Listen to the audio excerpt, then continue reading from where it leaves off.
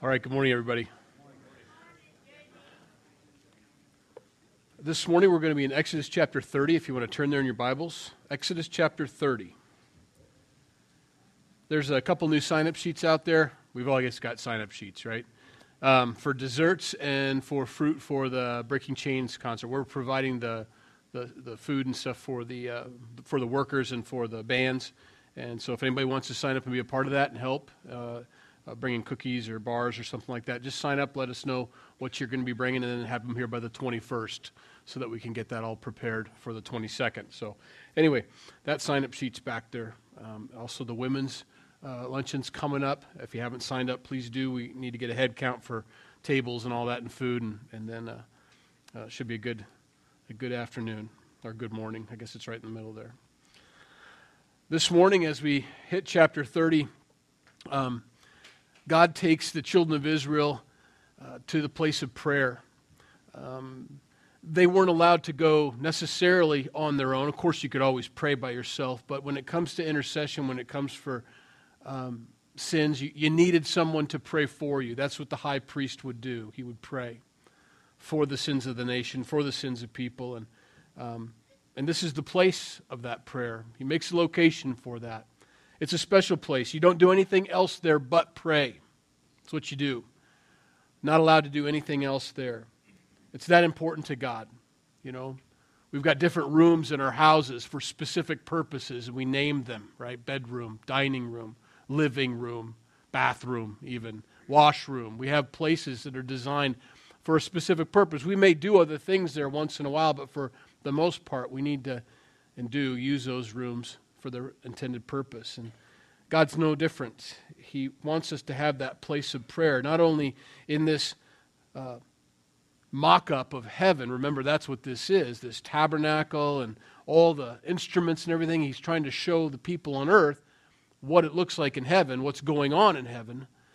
So he gives them this little model here on earth that they could pack up and take with them, and wherever they go, they've got this little model of heaven where, he said last week several times, where God meets them.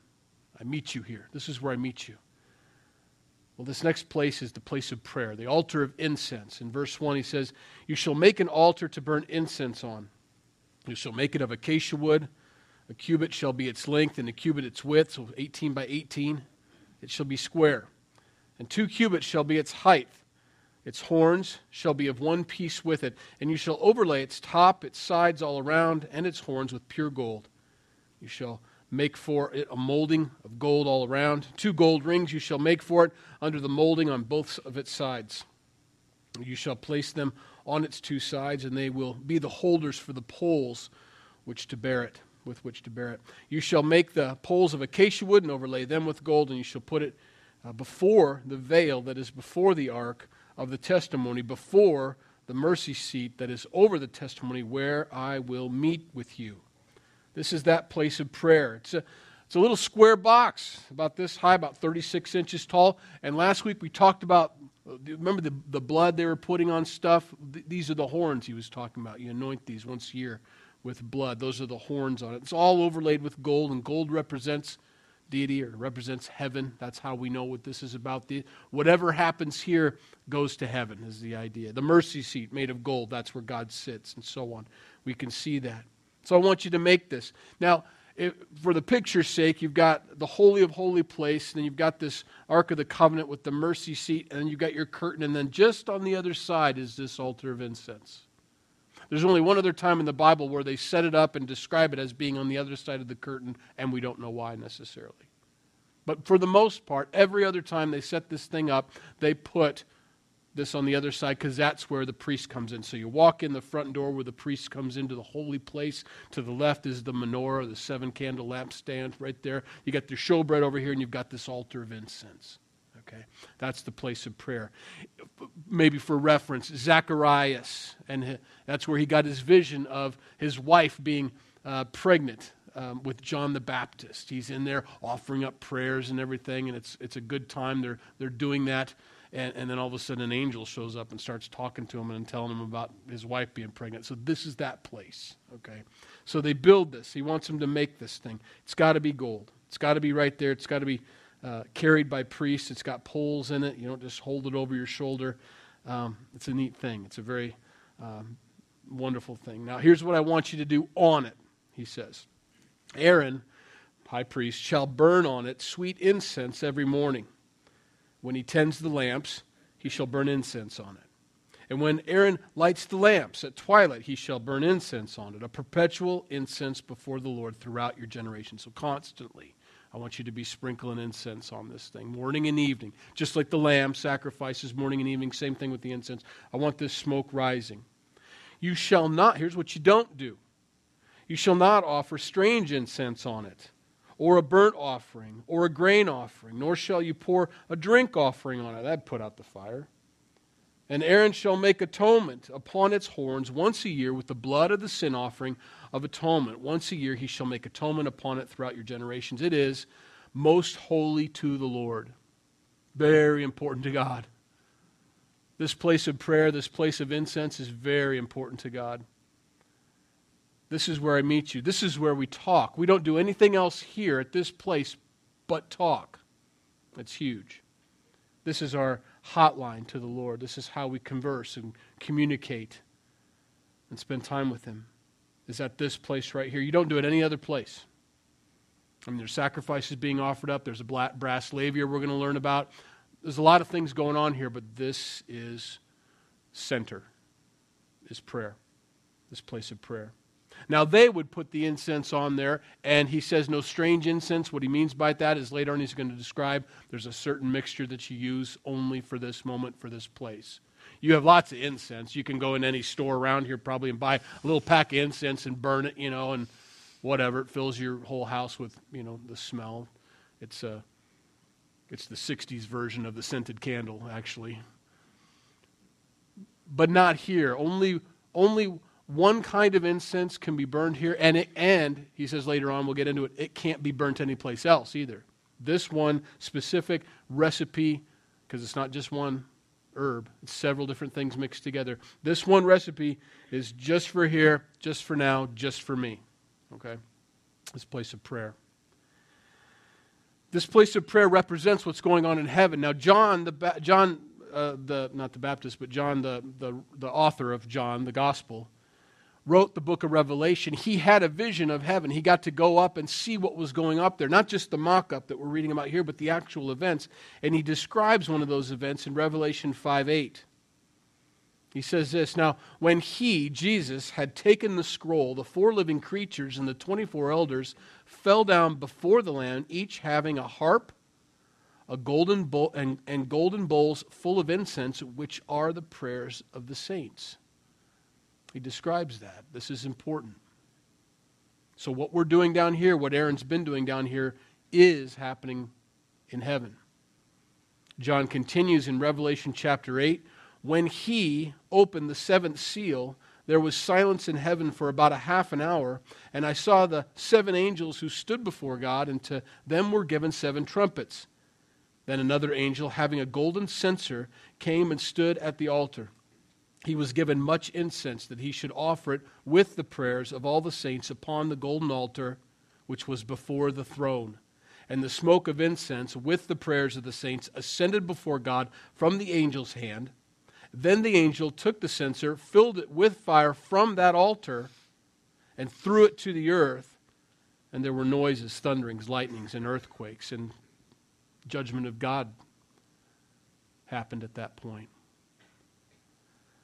A couple things here with prayer.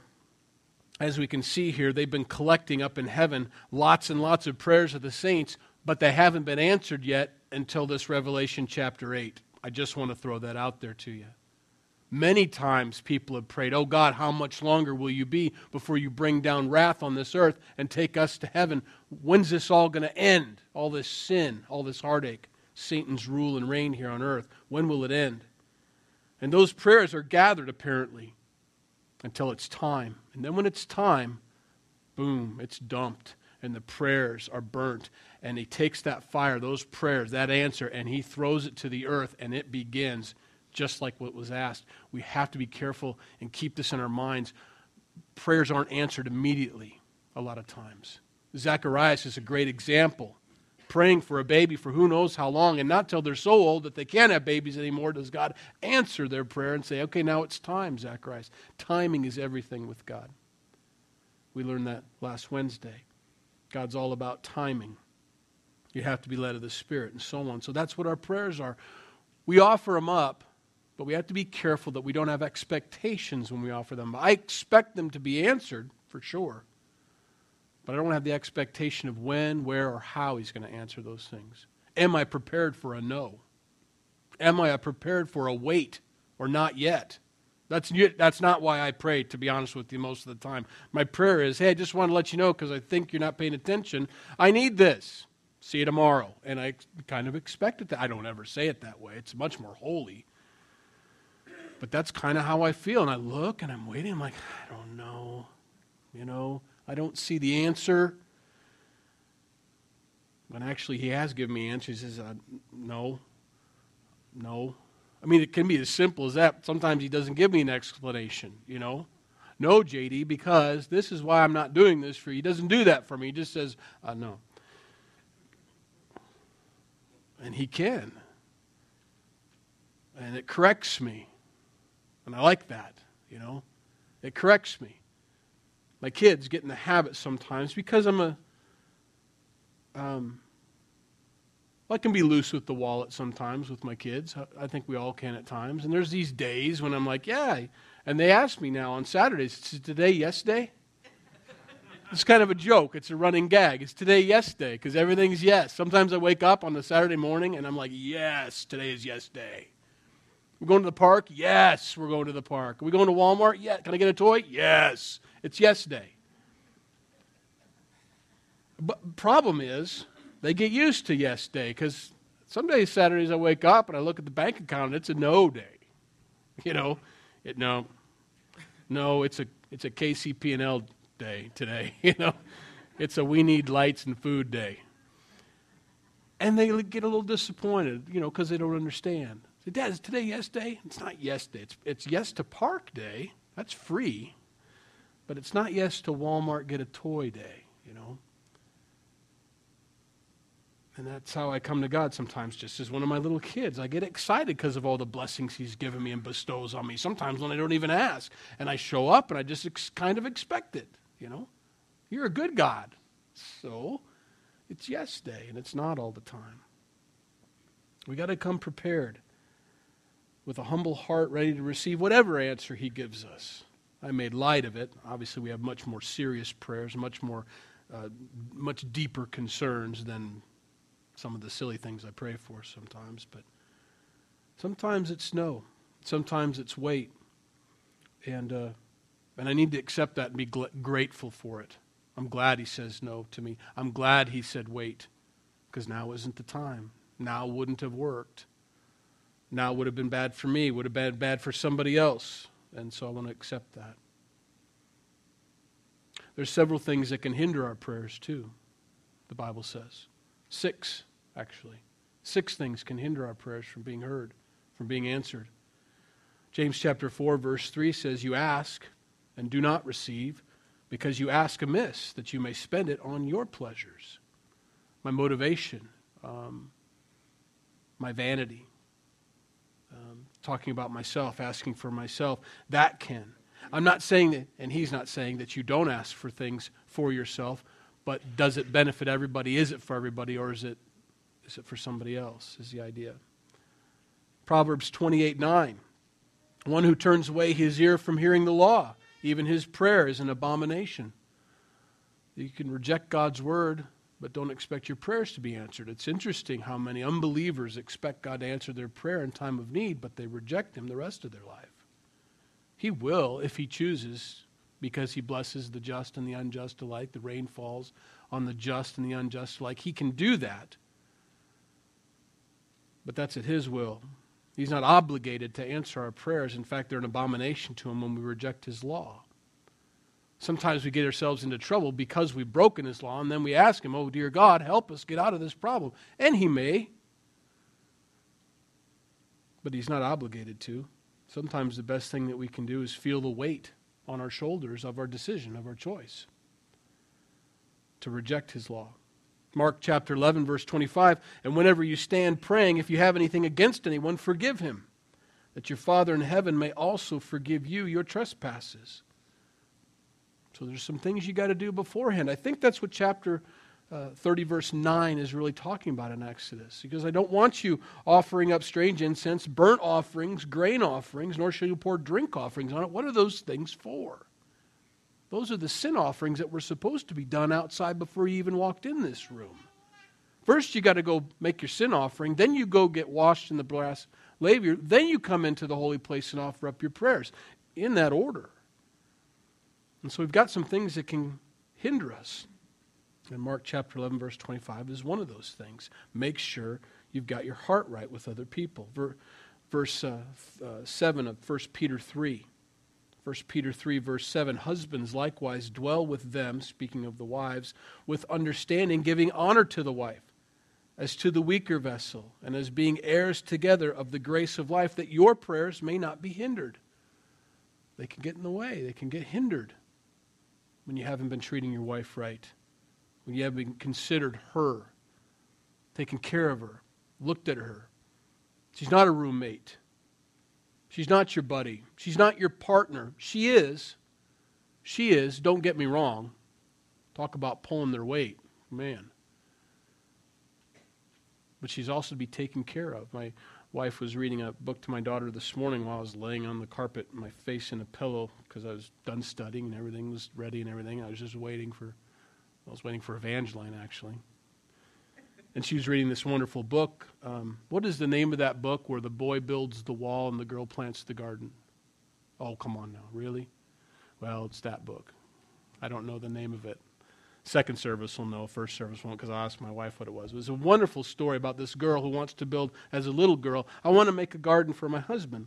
And this boy that she's friends with says, well, that's dumb.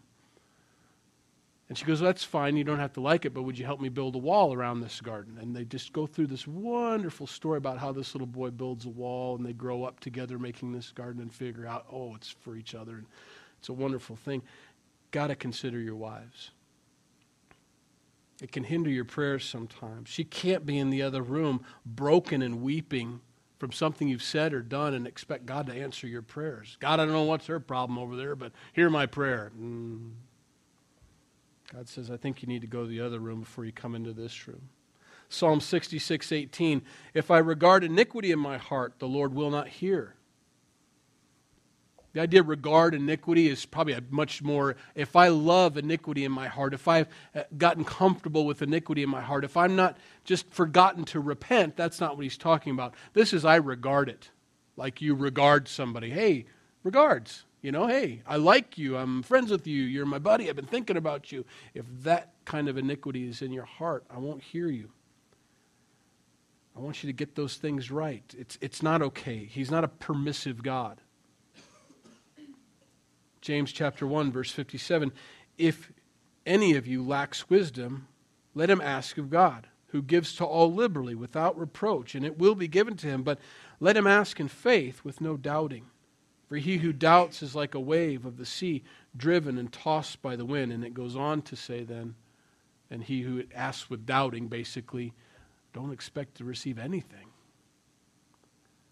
If you're not sure God has the wisdom for you, but you want to ask him, don't you get frustrated with that sometimes when people do that to you? Hey, I'm having a tough call here. I don't know what to do. Should I buy this or should I buy that? Well, if I were you, I'd buy this. Okay, that it is. I mean, you didn't even pause, you know. Why'd you ask?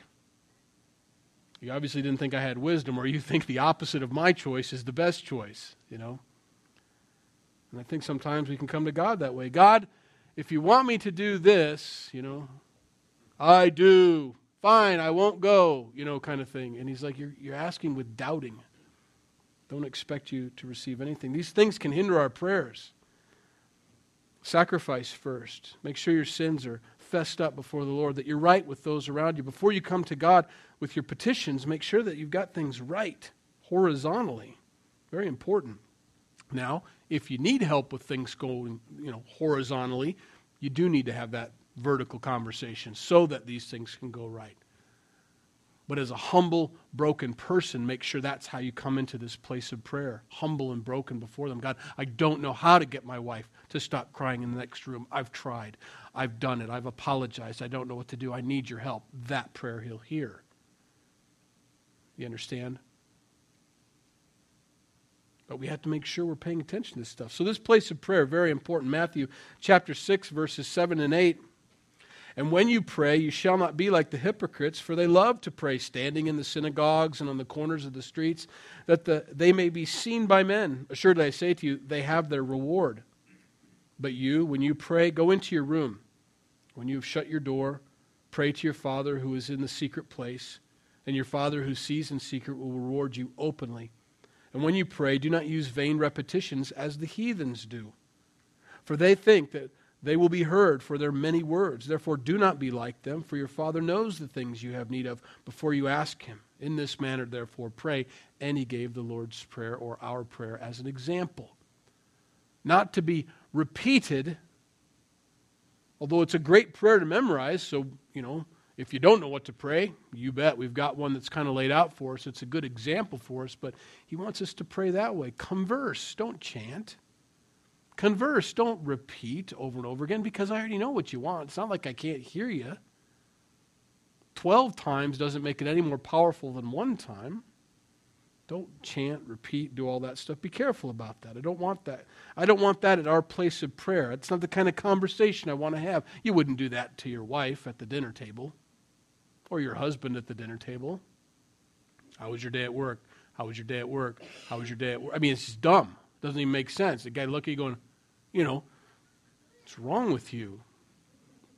No, not to your wife. To your, you could do that to your husband maybe. That came out really bad. Let's rewind that and try that again. So,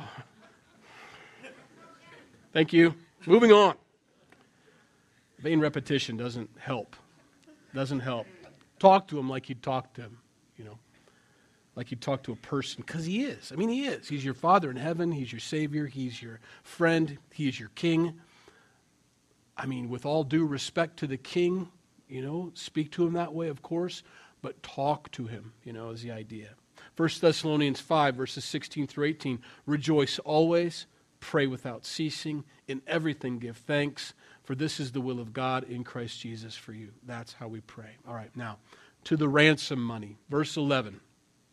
Then the Lord spoke to Moses, saying, when you take the census of the children of Israel for their number, then every man shall give a ransom for himself to the Lord. Then, when you number them, that there may be no plague among them when you number them. All right, let me read that again, because it's kind of broken up. Then the Lord spoke to Moses, saying, when you take the census of the children of Israel for their number, then every man shall give a ransom for himself to the Lord. When you number them, that there may be no plague among them when you number them. This is what everyone among those who are numbered shall give. Half a shekel according to the shekel of the sanctuary. The half shekel shall be an offering to the Lord. Everyone included among those who are numbered from 20 years old and above shall give an offering to the Lord. The rich shall not give more, and the poor shall not give less than half a shekel. When you give an offering to the Lord, to make an atonement for yourselves. And you shall take the atonement money of the children of Israel, and shall appoint it for the service of the tabernacle of meeting, that it may be a memorial for the children of Israel before the Lord to make atonement for yourselves. Okay, they weren't allowed to number them. Count off, 1, 2, 3, 4. They weren't allowed to do that. But anybody 20 years and older would bring a half shekel in, and they could count the shekel. That's the idea. Now, it seems like a loophole. If you were a lawyer, you'd say, I can't count the people, but I could each have them bring something, and then I'll count it. No, this is God's idea, and there's a reason behind it. David gets in trouble in 2 Samuel 24, the whole chapter, 1 through 25, because he numbers the people. It says right here, God says you can take a census, but here's how it has to be done. They bring a shekel to the temple. You can count the money. The idea behind that is God owns them. You don't own them. That's the difference. David wanted to count how strong his army was, not God's army. How strong is my army? 1, 2, 3. That's not your army, David. That's my army. The second thing we see here with the shekel, it means that you belong to the Lord. You willingly bring your shekel. I want to be a part of this. This is my count. I'm yours. Anybody that didn't bring a shekel was not counted. And you could choose not to do that, but you weren't counted among the people. You were not a part of that group anymore. Redemption, very important. As Christ has paid for our sins, He is our Redeemer. He's our shekel, so to speak. Equally applied to everybody. No rich man gets in easier. No poor man gets in harder to heaven. Equally need the blood of Jesus Christ to get in. He is our redemption, and with that redemption, we get into heaven. That's how we're counted. Does that make sense? I can't count the people. You can't count the people. Only God gets to count the people. And He counts them by those who are His. And those who are His have received His Son as their Lord and Savior. Okay, very important. There's a very good picture here for us. Side note, not very important, but 20 years and older. I'm hoping that's the age of accountability. You'll see that 37 times in the Old Testament. The people that died in the wilderness because they were disobedient to God were all 20 years or older. So all the way up to 19, wouldn't that be nice for those of us who, if you've got a kid maybe that's wayward or something, you're not sure where they're headed or not, you got till 19. They're going to slip in, right now, but at 20, they're accountable. That's not a doctrine, that's not a fact, and that's not biblical doctrine, okay? Just want you to understand that. It's just an interesting thought, okay? More than likely, the age of accountability is when there is understanding from the child, whatever age, that they've sinned, that they need a redeemer, because some people get saved at 6, 7, 5 years old, 7, who knows, they can get saved anytime. So they're accountable. But I notice that God doesn't charge anybody 19 or younger with these sins. Interesting, that's like a tiny little thing. Nothing to hold on to or grab. Now the bronze laver. Then the Lord spoke to Moses, saying, "You shall also make a laver of bronze." This is like a bathtub. This is the big bathtub outside. He's kind of going backwards. We did the altar for the sacrifices. Now we're inside with there. Now we're back outside with the brass laver where they get washed. You shall also make a laver of bronze, with its base also of bronze for washing. You shall put it between the tabernacle of meeting and the altar. So you've got your big altar where you offer up sacrifices, all the cows and all the burning things. Then you've got the brass laver. Then you got the tabernacle. Okay? And you shall put the water in it. For Aaron and his sons shall wash their hands and their feet in water from it, when they go into the tabernacle of meeting, or when they come near the altar to minister, to burn an offering made by fire to the Lord. They shall wash with water, lest they die. So they shall wash their hands and their feet, lest they die. And it shall be a statute forever to them, to him and his descendants throughout their generations. So this is a pretty important piece of gear. You offer up your sacrifices. You go over, you wash your hands and your feet. Now, that should remind us of what Jesus said when, Jesus says, I've got to wash your hand, I've got to wash your feet. He goes, "Not going to wash my feet," says Peter. He says, "I got to wash your feet, Peter, otherwise you're not with me." He goes, "Then wash my whole body." He goes, No, Peter. You've already been washed. We just need to wash your feet. So daily they would get their feet washed and their hands washed. But there was that one-time baptism. Remember that water they did to put on the garments we talked about? Before they put the garments on, they had to get all the way in. Then after that, it's just hands and feet. Just hands and feet, which is a super great picture of what God's done for us. In 1 Corinthians chapter 6, verse 11, "And such were some of you, but you were washed. You were sanctified, but you were justified in the name of our Lord Jesus Christ by the Spirit of our God." We've been baptized. We've been baptized with the Lord. His righteousness has been imputed to us. We've been cleansed completely. Now, we do need to come once in a while, don't we, to get our hands and feet washed by the Lord. We come and get right with God. We come before Him and say, "God, I got my hands dirty this week. Forgive me. I'm sorry." There's repentance that needs to take place. There's maintenance, basically, that goes on. Not to maintain your salvation, don't misunderstand me, but to maintain that clean heart with God. We want to lift up clean hands to the Lord when we praise God. Clean hands. So there's some things we got to do, You got to come to Him in that prayer, in prayer life, and have that time with Him. Ephesians chapter 5, verse 26. Husbands, love your wives, just as Christ also loved the church and gave himself for her, that he might sanctify and cleanse her with the washing of water by the word. How do we get clean? We get clean by the word of God. Right here this morning, we're getting cleaned. Hands and feet, probably. Some of you may be getting your bath. Who knows? I don't know if you're getting saved this morning or not. I don't know.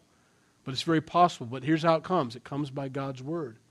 That's how we get changed from the inside out, is by God's word. Gifts of the Spirit are fantastic. They're wonderful. Tongues, miracles, signs, wonders, all these things. Gift of administration, they're all wonderful things, but they don't save people. They're done by saved people. Salvation comes from the Word of God. That's where it comes from. Cleansing comes by the Word of God. That's how we get clean. And so he says that. I want you to do this for your wives, like Christ does for the church. Cleanses her with the washing of water by the word, that he, Jesus, might present her, the church, to himself, a glorious church, not having spot or wrinkle or any such thing, but that she should be holy and without blemish. God does accept us where we are. He does accept us. Understand that. He doesn't want to leave us there, though. He's never called us to just sit back and say, this is as far as I need to go with holiness. There's no such thing. We're not holy, or we are holy. And we move towards that goal of being holy, which is perfect. Now, we've been given the righteousness of Christ. We are holy in God's eyes, but we do things, and we want to stop doing things so that one day, when we get to heaven, it's just an obedient kid. That's what it means. I want to be an obedient kid. And when I'm not an obedient kid, I want to own up to it. I want to talk to God about it. I want to let him know I wasn't obedient. Nothing more pleasing to a dad or a mom than to hear their kid voluntarily come up to them and say, you don't know what happened, but I'm going to tell you what happened, and I shouldn't have done it, and I know I shouldn't have done it, and I got to tell you about this. Wow. I was going to ground you if I had found out before you came and told me. It's a whole different story, isn't it? But they come up and tell you about this stuff. It's like you get a hug instead. It's yesterday at Walmart. I'm kidding. I mean, it's a big deal. Parents love that. My goodness, conscience is engaged. This is great. Their conscience is engaged. The Holy Spirit is convicting. They have a relationship with God. He's in their life. Like I've been saying in my emails, mic drop. I mean, wow. That's it as far as a parent goes. You don't have to do anything because it doesn't matter where they are in the whole world. You don't have to be their conscience anymore. You don't have to be the Holy Spirit in their life anymore. You don't have to bring conviction or punishment or wrath or judgment in their lives. They've got it. It's such a wonderful thing. So there's some maintenance that God loves to hear from us. Hey, God, I want to come before you and ask you this. Now, here's what it was made of. We won't find this out for 8 more chapters, so this is a spoiler alert for chapter 38 of Exodus, verse 8.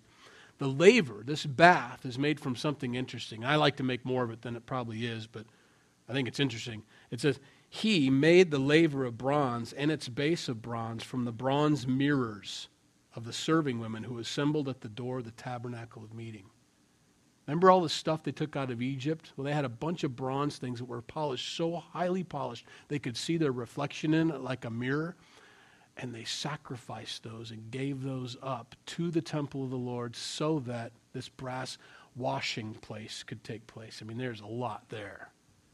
Giving up vanity, giving up looking at ourselves, giving up all the things that a mirror does for us, and change it and bend it and mold it and hammer it into something that can be used of God where we get washed, where the real cleansing takes place. I mean, it's good to take a quick look in the mirror before you head out the door because you want to make sure something ain't, wrong. Because when you get to work or you get to school, they'll tell you, won't they? Hey, you got a thing, kind of whatever that is.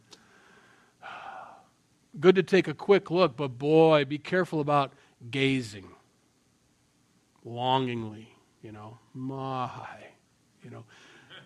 Only thing that happens from that is features get pronounced, as far as I'm concerned.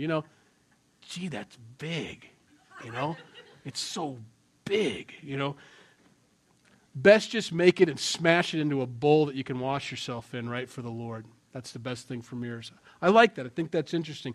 The ladies, and that probably wasn't just the ladies. There's a guy or two that take, that wear hair product, those kind of guys. They got the bronze. I had to do a dig there. I'm not a hair product guy, obviously. Sorry, Thomas.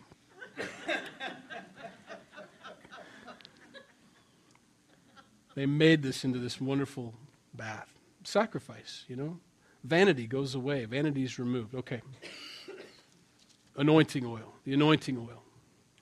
Oil represents the Holy Spirit. You can see where we're headed with this. Moreover, the Lord spoke to Moses, saying also, take for yourselves quality spices, 500 shekels of liquid myrrh, half as much sweet-smelling cinnamon, 250 shekels, 250 shekels of sweet-smelling cane, 500 shekels of cassia, according to the shekel of the sanctuary, and a hin of olive oil. And you're going to mix that all together. And you shall make from these a holy anointing oil, an ointment compounded according to the art of the perfumer. It shall be a holy anointing oil. With it you shall anoint the tabernacle of meeting and the ark of the testimony, the table and all its utensils, the lampstand and its utensils, the altar of incense, the altar of burnt offering and all its utensils, and the laver and its base. You shall consecrate them, and they may be most holy. Whatever touches them must be holy. And you shall anoint Aaron and his sons and consecrate them, that they may minister to me as priests. And you shall speak to the children of Israel, saying, this shall be a holy anointing oil to me throughout your generations. It shall not be poured on man's flesh, nor shall you make any other like it according to its composition. It is holy, and it shall be holy to you. Whoever compounds any like it, or whoever puts any of it on an outsider, shall be cut off from his people. This stuff is special. It's made just for the sanctuary and those who serve in the sanctuary, these priests, these high priests. In other words, it's meant for heaven and it's meant for Jesus. Now, these guys represent Christ, and this place represents heaven, so I want you to do this, but this is for them. This brings glory to them. When you smell that smell, it's that. It doesn't spark any other memory. You know how powerful our senses can be. You smell a properly toasted piece of white bread. Has to be white, sorry. Boy, you walk in the room, you say, oh, it doesn't matter how gluten-free you've ever wanted to be. Something tells you got to have that piece of toast with it slathered with butter, real butter, no margarine, no. I'm kidding, but that smell, those things spark memories. When you smell of this oil right here, I want you to think of the temple, and I want you to think of Jesus. That's it. The Holy Spirit always brings glory to God, never brings glory to man. This cannot be put on an outsider. This cannot be used for any other purpose. You can't even compound something like it. I don't want anybody to mistake the aroma of Christ with you. I want people, if they smell Christ on you, they think of Christ. That's the idea. It should always bring that to mind. The Holy Spirit only brings glory to God, never brings glory to men. Because that's what the Holy Spirit does. Now, James chapter 5 does give us the opportunity to lay hands on people, to anoint them with oil, that the prayer offered in faith might save the sick. It's not this compound. It's not this recipe. It's just plain olive oil that you put on somebody. So we do that. We do that. When we're asked, we come, we lay hands on you, we pray for you, we put anointing oil on you, and we pray. That kind of oil is different. That's like the shower kind of oil. They didn't have running water. They didn't take baths daily. They knew they were clean by the oil. They would pour this oil. When they pour oil, when they anointed, not like this little thing that we do on your hand. Like Jesus, when he was anointed with oil at the table by Mary Magdalene, when she broke that alabaster jar and poured that all over him, dripping down his beard. That's the picture. When you saw someone well oiled, you knew they were healthy. They'd gotten up in the morning. They'd taken care of themselves. They're ready to go. That's why you do that for someone who's sick. We're praying that you might be healed, and we're going through it as if you are. We are anointing you with oil. Now let's get up. That's why Jesus always told them that. You're healed. Now get up, take up your bed, and walk. Nobody knew if they were healed or yet. They just had to go on with their life like they were. And they'd get up, pick up their bed, and say, you're right. That's how they discovered it, by going on. That's that anointing oil. That's what that is. This compound that he's spoken of here in 22 is specifically for the Lord, specifically to represent the Holy Spirit, specifically to bring glory to God. All right, our final section. And the Lord said to Moses, take sweet spices, staked? I mean, there's an E at the end, so I'm going to make it a long A, right? So staked, and ancha, and galbanum. Obviously, we don't have a lot of this stuff. Maybe you guys have seen this stuff before, but it's Mediterranean to me. I don't know. And pure frankincense, I know that one. With the sweet spices, with these sweet spices, there shall be an equal amount of each. You shall make you shall make of these an incense, a compound, according to the art of the perfumer, salted, pure, and holy.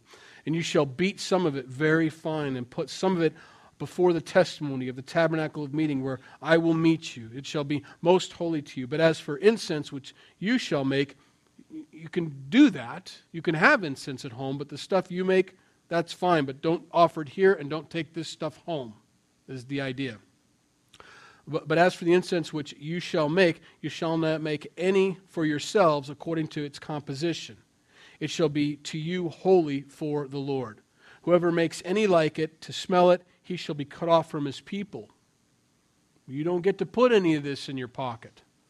This incense, this prayer, as you sprinkle it on the altar, it's meant to only be smelled in one instance, and that's when prayers are offered up to God.